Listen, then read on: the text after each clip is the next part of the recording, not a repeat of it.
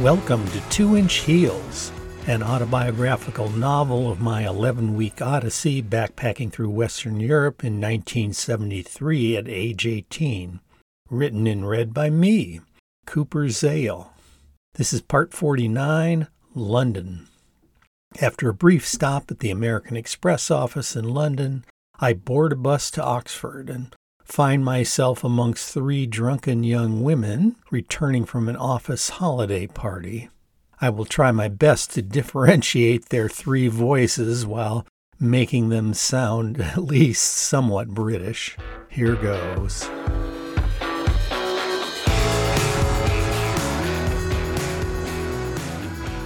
It was Friday, December 7th, 1973, and I sat in the friendly confines of the American Express office in London. I still had a bit of post-nasal drip, but was definitely and thankfully getting over my cold.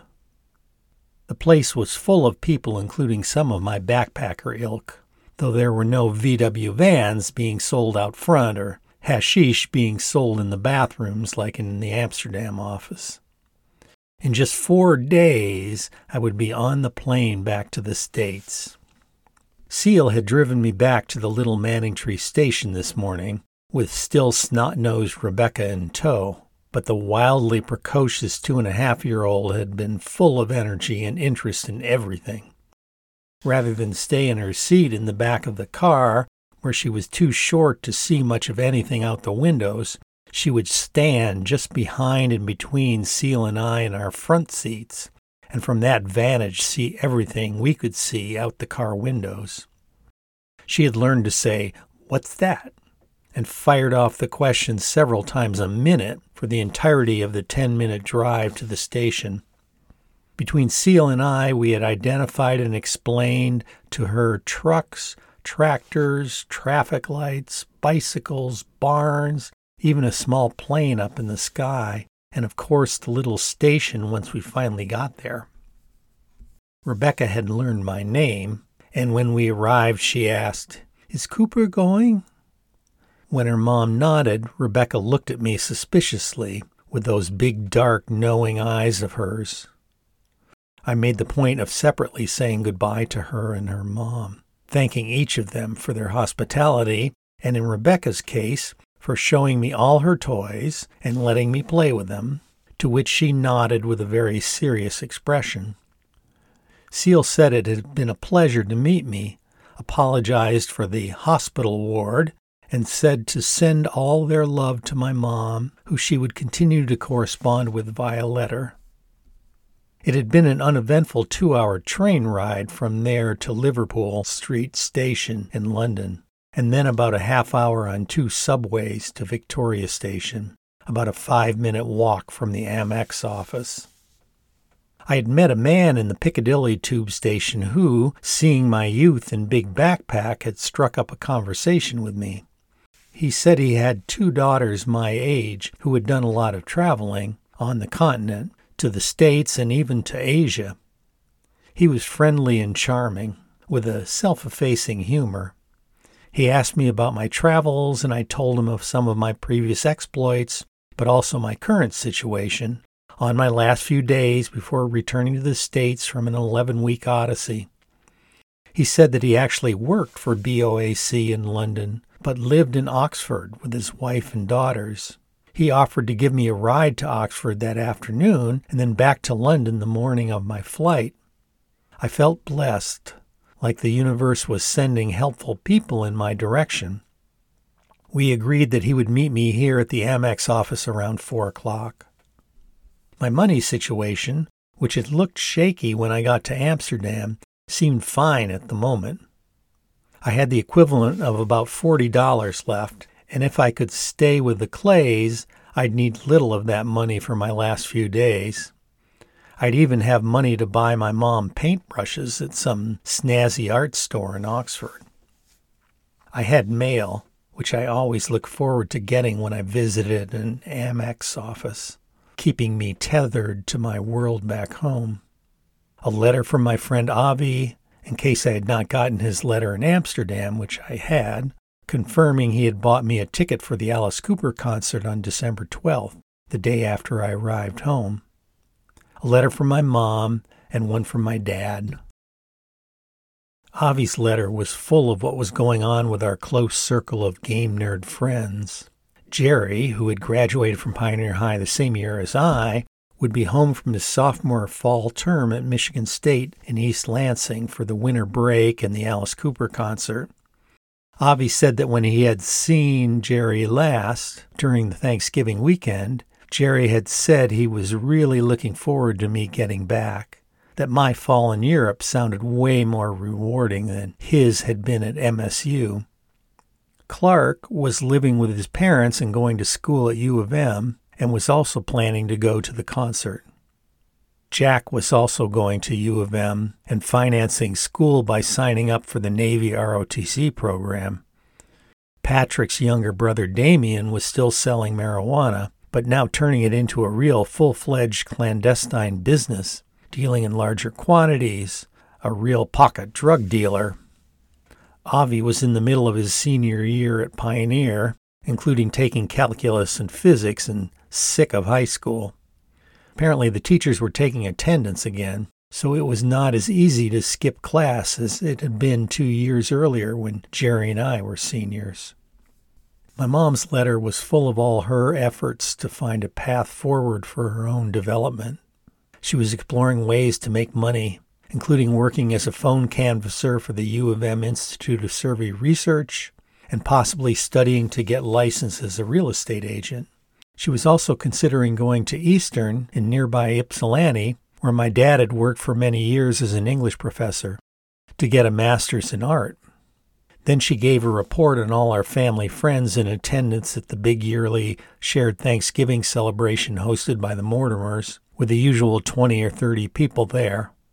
Plus a mention that Angie had called, curious about how I was doing in my travels and when I'd be home. Then I read the letter from my dad. The feelings welled up inside me just seeing the return address featuring his name. He was such an enigma for me. I knew that he loved me and would do anything he possibly could for me, but he really struggled to process and communicate his feelings. The feelings were in there, but he never talked about them, and particularly the frustrations that roiled his psyche to no end, to the point where they would finally burst out of him when one of his vicarious idols failed him, like when our hometown U of M Wolverine football team lost a game. But he could often be more real with the written word. He was an English professor, after all, and taught writing, and his letter was particularly eloquent. He wrote of watching me develop from a bright young boy to a thoughtful and capable young man. He said my trip to Europe was an adventure of incomparable value, and that he was so deeply proud of me sticking it out despite the initial issues with my travel partner Angie, deciding to part company with me and go back to the States. The tears welled in my bottom eyelids as I read his laudatory prose. I read and pondered all the letters and the context of my life back home that they revealed. There was nothing more about the whole thing that my mom had shared with me in her last letter about my dad telling my brother that he had married his friend Mary when he really hadn't. That letter had really disturbed me, that my little family, still hanging together after my parents' divorce 8 years earlier, was finally coming completely apart.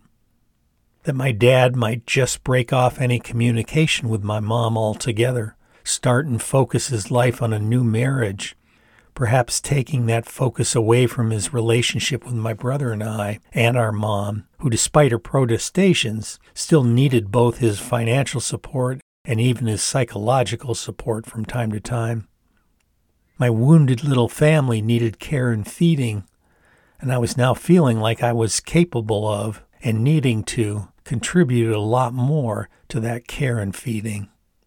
I wrote in my journal, "As I read all this, I have an intense feeling of responsibility for helping all these people who I love and need cope with the world. My life is more serious now. These people are now so very important to me that I must be serious about maintaining communication, love, and respect with them. So much has gone on since I've been gone. I think it's time to get more seriously involved with my immediate family environment and politics. As I had managed to navigate the physical geography of Europe, I now felt I could leverage that new agency to better navigate the social geography of my family and friends and play more of a role weaving things together and thus keep them from falling apart. Getting back to more immediate considerations, like where I was sleeping tonight, I decided not to chance it and spent the money to call the Clays and was happy to hear Madge's hello on the other end, followed by a "We'd be delighted to have you," after I explained my situation. I told them about the guy I met in the tube station offering me a ride, probably right to their door. Madge called it smashing luck and told me to be prepared to tell all. When I hung up, I felt a sense of abundance, that the universe had me cradled in its loving arms and would deliver me back to my hometown without further ado. It got to be 4 o'clock and then 4:30, and the guy I had met in the tube station did not appear at the Amex office. I went out and stood in front of the building entrance for another 15 minutes or so, but nothing. So I went back into the office and got information about a nearby bus to Oxford, just several tube stops from where I was. It was doubly disappointing. I would now have to pay for the bus to Oxford and presumably the bus back to London on the day of my flight home, plus that sense of the universe providing being replaced by it taunting me for some reason. But I quickly realized that it was no big deal. I had a place to stay with the Clays. That was the big deal. It was a little after 6 when I boarded my bus to Oxford, scheduled to be about a 2.5-hour ride. The bus was full, and I did not find a seat until the very back row, next to a young woman who appeared to be asleep. She was wearing a long blue wool coat with a beehive hairdo and a great deal of makeup. Her whole done-up look made her seem older, but when I really examined her face, she looked like she might even be a bit younger than I was. Her painted eyes were closed, and underneath her unbuttoned coat was a black party dress, low cut on top with straps but no sleeves, showing off her big breasts and barely reaching her upper thighs below. I managed to jam my big pack in the luggage rack above and slide into the seat next to her, trying not to disturb her. Though she did not open her eyes, I could tell she sensed me sitting next to her, adjusting her body just a bit. Apparently her 2 friends, looking of the same ilk and all dolled up as well, were sitting in the seats in front of us. I knew I was in for something when as soon as I sat down, the 2 of them turned around and, sitting on their knees with their heads up over the seat backs, done up hair and all, faced me and their comrade sitting next to me. The young woman in the seat in front of me, now facing me, sized me up with hazel eyes surrounded by plenty of eyeliner, mascara, and eyeshadow, and framed with big round purple plastic glasses. As she looked me over with pursed lips, tilting her head one way and then the other, she said, "Well, I'm just going to be cheeky, 'cause that's just me, right?" The question was directed to her friend next to her, who nodded and trained her own dolled-up visage in my direction. Purple Glasses continued, shaking her head like she already didn't believe me based on the way I looked. "What's your name, Frizzy Top?" She sounded a bit drunk. "Cooper," I said, a little unsure exactly what I was in for, but enjoying the attention of these 2 young women in front of me and the smoldering presence of the mostly comatose one beside me. That's all I said, though I thought if I had it more together, I should have continued with an "and yours?"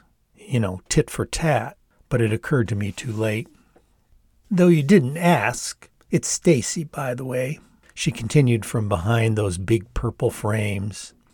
She directed a finger to her comrade next to her, "Jeannie," and then toward the young woman sleeping next to me, "Mitzi." Jeannie fluttered her fingers at me as a hello, the gesture reminding me of Monica and Grindelwald. I fluttered a handful of fingers back at her, and she giggled like maybe I was doing something she thought was inappropriate for a person of my sex.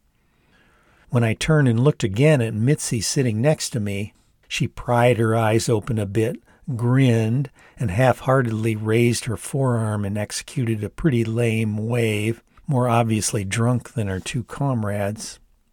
Since she had slumped down in her seat, her butt now moving a bit forward to help execute the gesture had caused her dress to ride up a little, and the crotch of her black panties were just peeking out under the hem. I stared at her body on both ends of the dress and then caught myself and turned my gaze back to Stacy. But the young woman behind the purple glasses saw all and was giving no quarter. "Ooh, checking her out. What do you think of that dress, mate? Or lack thereof?" I was caught by surprise in the act and struggled for a moment to respond. I really did not want to blush, but I couldn't help myself. I knew a neutral answer like nice would be totally lame, evasive even, so I went big. "Her dress is awesome," I said, and then realizing it was weird that I was talking about Mitzi as if she wasn't there, turned to Mitzi and said, "Awesome dress." Mitzi managed to utter a "Ta, you're sweet," touching my shoulder as she did before she slumped back down into her big coat and the seat under it. Stacy, the obvious alpha of the trio, seemed on a mission to say anything that might get a rise out of me or otherwise stir the pot. "Mitz, hun, you might want to pull down your dress a smidge. Your naughty bits are on display. Not that I'm sure Cooper minds, but you barely know the bloke." Mitzi grunted, wiggling in her seat as she struggled to pull her dress down maybe an inch and clutch her thighs together, then groaned and closed her eyes like it was all too much work in her condition. This time I decided to say nothing in response.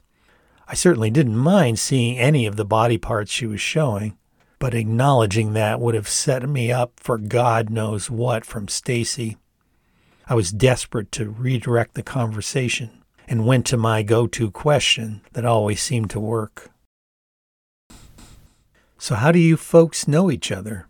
I thought about saying girls instead of folks, because that was probably how the trio saw themselves, even though I had been thoroughly trained by my mom and my feminist aunts that only female children were girls.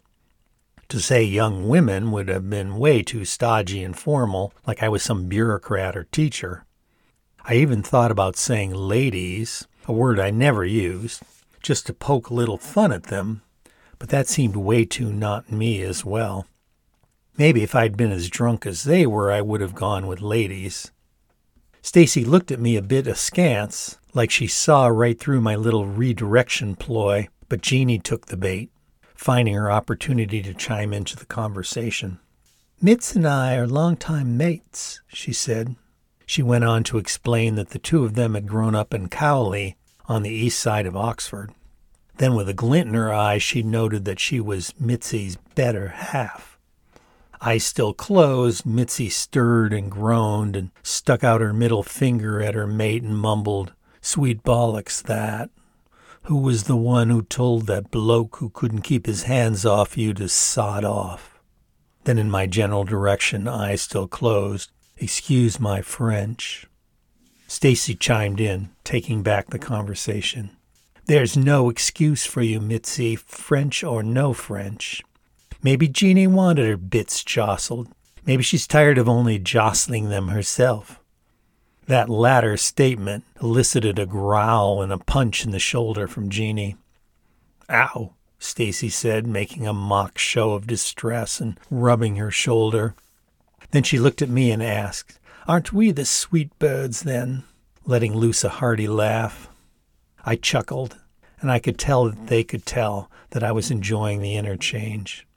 They did not appear to be restraining themselves or on their best behavior on my behalf, though maybe showing off a bit.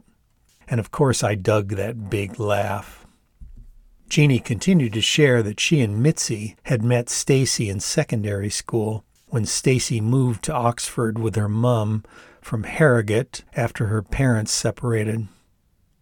Stacy theatrically bent her head, tilted down her glasses, and looked over the top of them deep into my eyes with all the mock seriousness she could muster and said, "I'm from a broken home." Those big hazel eyes gave me a glimpse into her soul, her determination mixed with joie de vivre. "Me too," I replied instantly and brightly, not even contemplating the words in my mind before I said them. I felt kinship with these three young women, along with my libido being rather jostled by Mitzi's radiating sexuality. I went on, explaining that my mom and dad had divorced when I was 10, and that I lived with my mom and younger brother in the States. My dad lived 200 miles south of us, but I explained how he was still part of the family, driving up to take us down to his place for weekends, and also when my mom got sick to help out. Stacy commented, "Your dad doesn't sound like a bad sort. Why did he divorce your mom?" Eyes still closed, Mitzi groaned, "Geez, Stace, none of your bloody business." Then to me, after a perfectly timed beat, "Yeah, why'd they split?" triggering howls of laughter from the other two, coaxing just the smallest hint of a grin on Mitzi's face. She again did her best to pry open and then try to focus her eyes to look at me and see if I enjoyed her good line. But then a look of extreme distress showed on her face and she blurted out, "I think I'm going to vom." Her better half responded immediately, "Bog's just behind you, Mitz." Mitzi awkwardly scrambled over me, her right hand failing to secure a grip on the handrest to my left, causing her big breasts to rub across my face as she struggled to get to the aisle and staggered into the toilet just behind us in the back of the bus. I had never felt a woman's breasts before, and they were deliciously firm but spongy. Of course, I'd expected my first encounter would have been with hands rather than my face. Still, it was another first for me, one way or the other.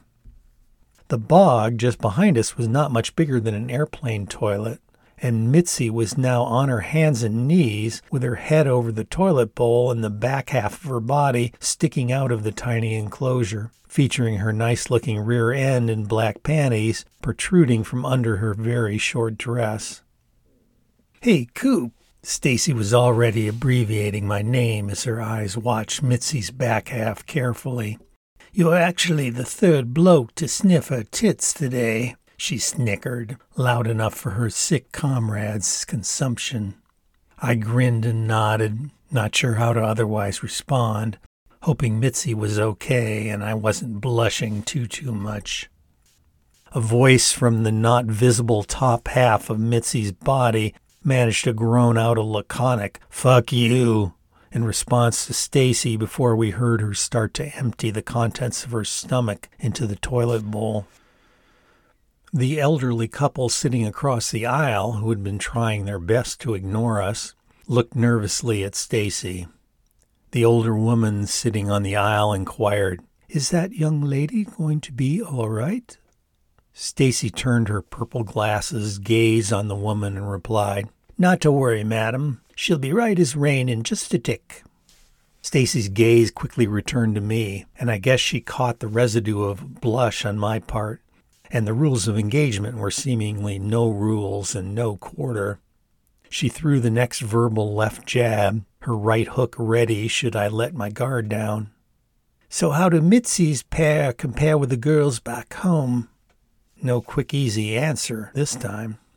I said, to buy some time while my mind raced through a list of possible responses, other than the sad truth. Jeannie wasn't saying anything to save me this time. As Mitzi continued to worship the metal rather than porcelain goddess, I finally said, "None that I can recall better than those," which was technically correct, though obviously not anywhere near the real story, and not delivered convincingly enough to be a good line reading from any acting point of view. There was definitely blood in the water as Jeannie joined the fray. "How about your girlfriends?" And then when I hesitated to respond, You're not a poof, are you? I gulped. I had heard the term once before when Trix had said it, referring to Steve, and knew it was British slang for a homosexual man. I scrunched up my face and pursed my lips, shaking my head and saying no in a neutral tone. We could hear Mitzi now coughing and spitting in the toilet, followed by a toilet flush. Assuming that was an answer to her second question, Jeannie returned to her first. Girlfriend? Not at the moment, I said with all the nonchalance I could muster. Then thinking of what seemed like a clever rejoinder, I said, It's pretty hard to have a girlfriend when you're off across the ocean for 11 weeks. Yeah, I guess, Stacy acknowledged, but then threw that right hook. But you've done it, right? It was Mitzi, back from the dead, on her feet and returning from the toilet, that saved me. She put her hand on my shoulder and scolded her comrades. Cooper is trying to be a perfect gentleman here, and you two gutter snipes don't have a fucking clue. She then looked at me and said, Sorry for my, waving her hand between her breasts. Not a problem, I replied, which was again correct, but again not anywhere near the real story. And then I said, I'm glad you're feeling better, as I got up and gave her room to get back to her seat, then sat back down again. Jeannie offered Mitzi a breath mint. She took it, popped it in her mouth, and said, Ta. Mitzi then took it upon herself to slide her left hand under my right shoulder and grasp my right upper arm, moving her right hand on top of her left for emphasis. Her stomach no longer troubled. She was the inebriated queen, and I was now her favored consort. The interrogation of my sexual status was tabled by royal decree. So 11 weeks, eh? Mitzi noted. Tell us about your travels. Bet you've seen and done way more interesting stuff than we have. And as our bus trundled across the low-rolling Chiltern Hills in the early dark of a winter's eve, I proceeded to give them the long version of my travel narrative, from the original hatching of the European Odyssey by my friends Lane and Angie. I figured, like Scheherazade with the king, it was the best way to keep Stacy at bay. None of the three of them had even been outside England, not even to Scotland or Wales, let alone across the Channel to the continent. I might have been the sexual virgin, and they may have intuited that from our previous exchange, but they were travel virgins of sorts. I was now practiced in telling the tale with all its dramatic moments, nicely set up by the appropriate exposition. The breathalyzer test by Swiss police, the tearing apart of the VW van by Spanish customs, the gruesome bullfight, the long hitchhiked ride with Walter into Paris, the Sistine Chapel, exiting the long tunnel under the Alps, the mountains of Grindelwald, and the journey not taken to the top of the world on the cog railway. I told Miranda's story, which wowed the three of them, though I skipped the vignette about her hitting on me, thinking it might give Stacy ideas for a new line of cross-examination. I did tell the Steve story, including a sexual proposition, but only my saying no after our extended discussion, and not my thought process that had entertained saying yes. They loved all the hash-smoking parts, none of them having smoked before, all cannabis virgins, as it were. My mind had a quick flash of a fantasy of the four of us naked, getting seriously stoned together. But back in reality, I really embellished each of the episodes in the telling. Smoking hash with a gin chaser with the American Army brats in Munich, leading to that major rush when I felt like I was accelerating backward into the couch cushions. The 2 times hitchhiking when our host and driver pulled out a joint of tobacco laced with hashish. I didn't take you to be a stoner, Mitzi commented, but I guess it suits you with all that Jimi Hendrix hair. She tousled my big mane with her fingers, the queen's privilege with her consort, and a delicious bit of intimacy between us. So given their own current recreational intoxication, plus their apparent keen interest in the broader realm of fun intoxicants beyond their familiar alcohol, I really did up my most recent episode just 3 days ago in Amsterdam. Waking up to a hash pipe being stuck in my mouth by my comrade Butch, then doing the Heineken brewery tour for the second time, senses overwhelmed by all the beer brewing smells and the comic insanity of all those rattling green bottles being injected with beer and carbon dioxide before they were unceremoniously capped. At the end of the tour, topping off the hash with all that free beer, cheese cubes and curls in the tasting room, comparing and contrasting the buzzes, the light, airy, altered reality of the cannabis versus the heavier, obliterate the inhibitions buzz of the beer. I think I'd still prefer the obliterate the inhibitions buzz, noted Stacy, using my terminology. Though if you had something fun to puff and we weren't on this bloody bus, I'd be game. She paused and her eyes narrowed. You don't, do you? I chuckled and shook my head. I wish. The three of them deliciously joined me in that chuckle. Then it was back to the second act of my Amsterdam tale, smoking more hash under the bridge, then remembering that I had to get my ticket at the BOAC office in Amsterdam. Me stoned out of my gourd and fumbling with all of my documents and my money belt around my waist. The young agent in her blue uniform, coiffed hair, natty blue cap, tapping that matching blue painted fingernail on my passport. Gwendolyn coming to my rescue, throwing the agent off by complimenting her hair. Beyond Miranda, I figured they would be interested in all the intriguing young women I had encountered, and I pretty much wove all of them into my narrative, from what they looked like to my take on what made them tick. From Angie parting company with me in London, to Rhonda on the ship back to England unexpectedly going off with charismatic Lance, and pregnant mom Seal with her self-involved husband Elia. Stacy's favorite was Jen, the big Aussie in everyone's business. Jeannie loved the sarcastic card-dealing Ragna, and Mitzi's was the stoner artist Gwendolyn. They all loved the sex goddess Monica. How could you not? Or at least the way I told the story of her swagger, Swedish accent, the funny way she said "Geis," and her drop-dead gorgeous body on display with big tits and no bra. There I crossed the line and Stacy pounced. How's Monica's pair compare with our shapely Mitzi's? Out of somewhere the coopster kicked in.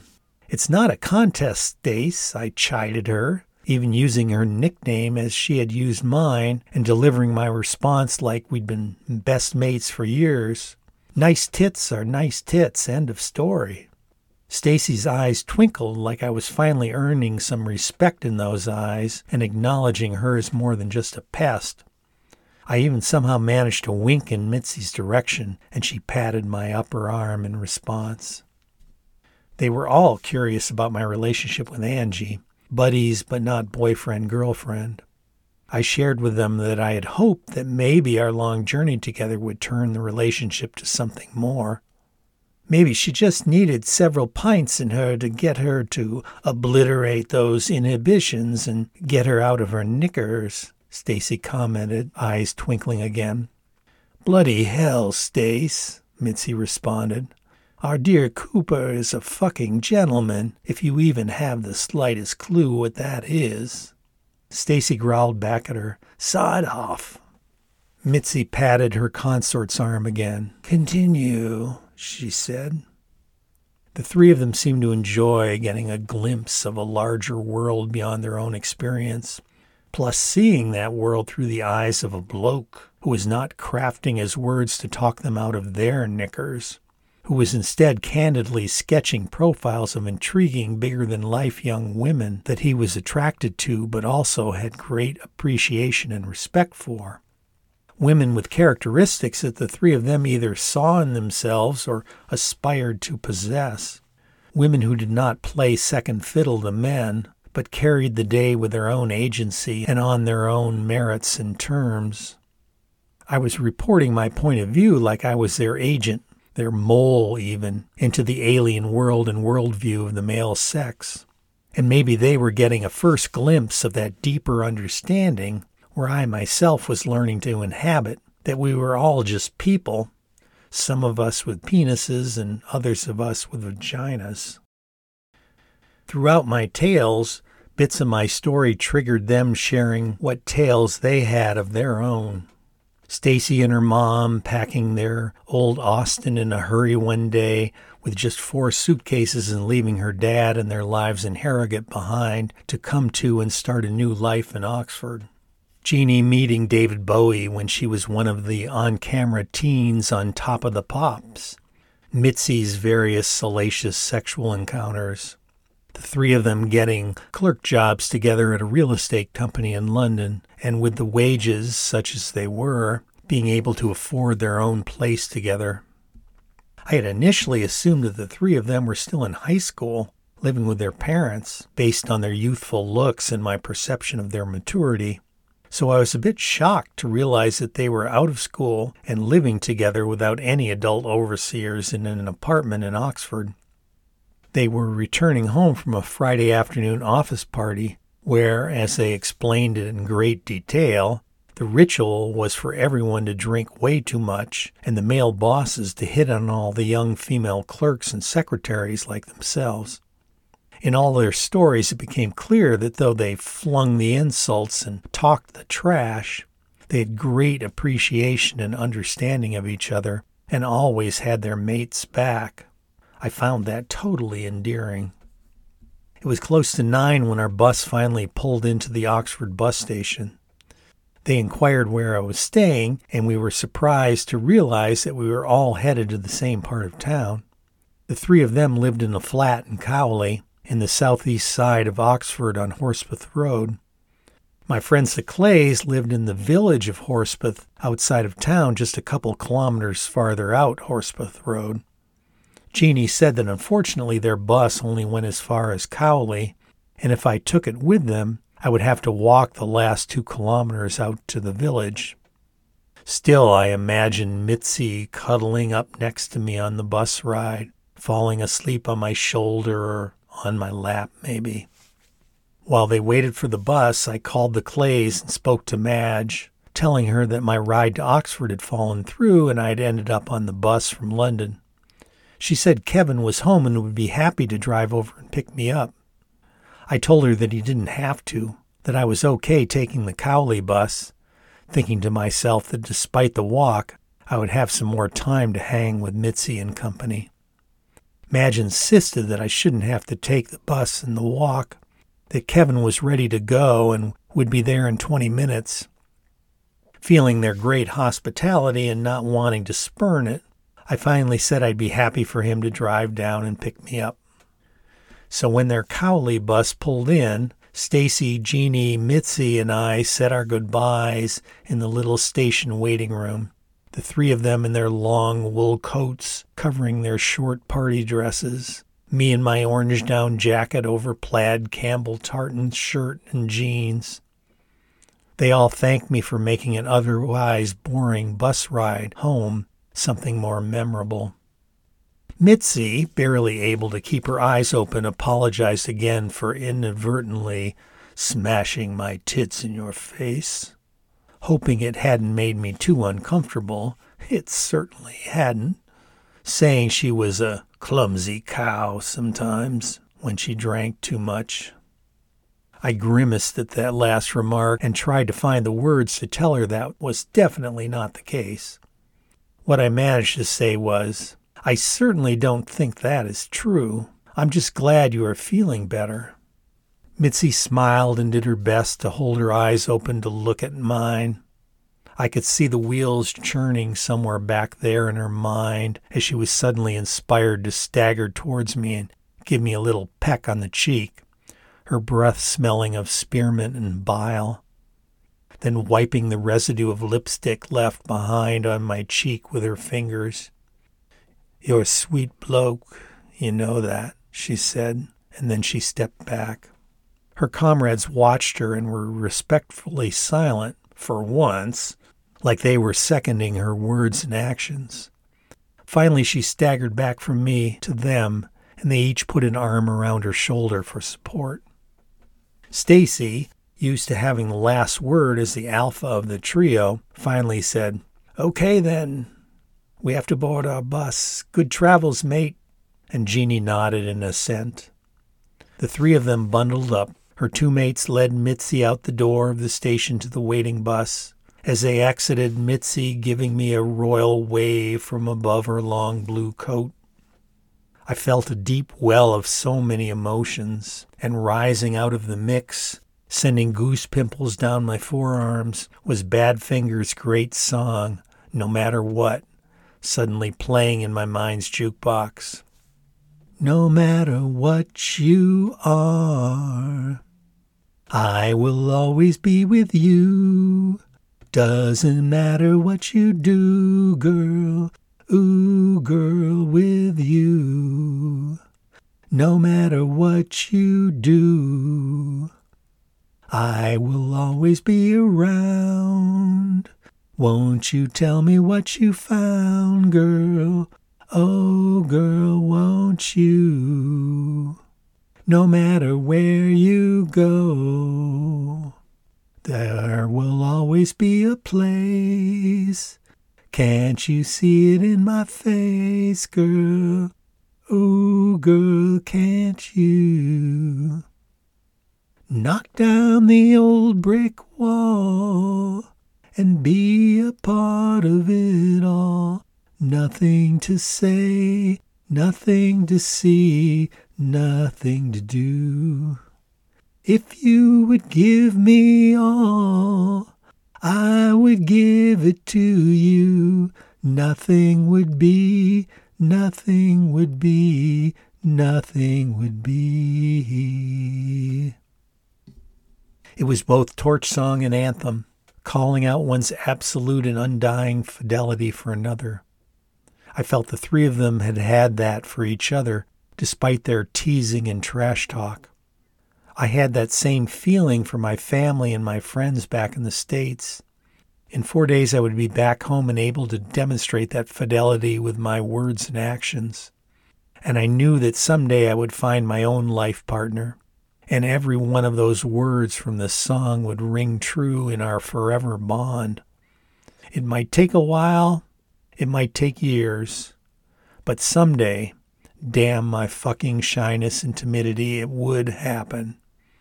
And yes, knock down that bloody wall.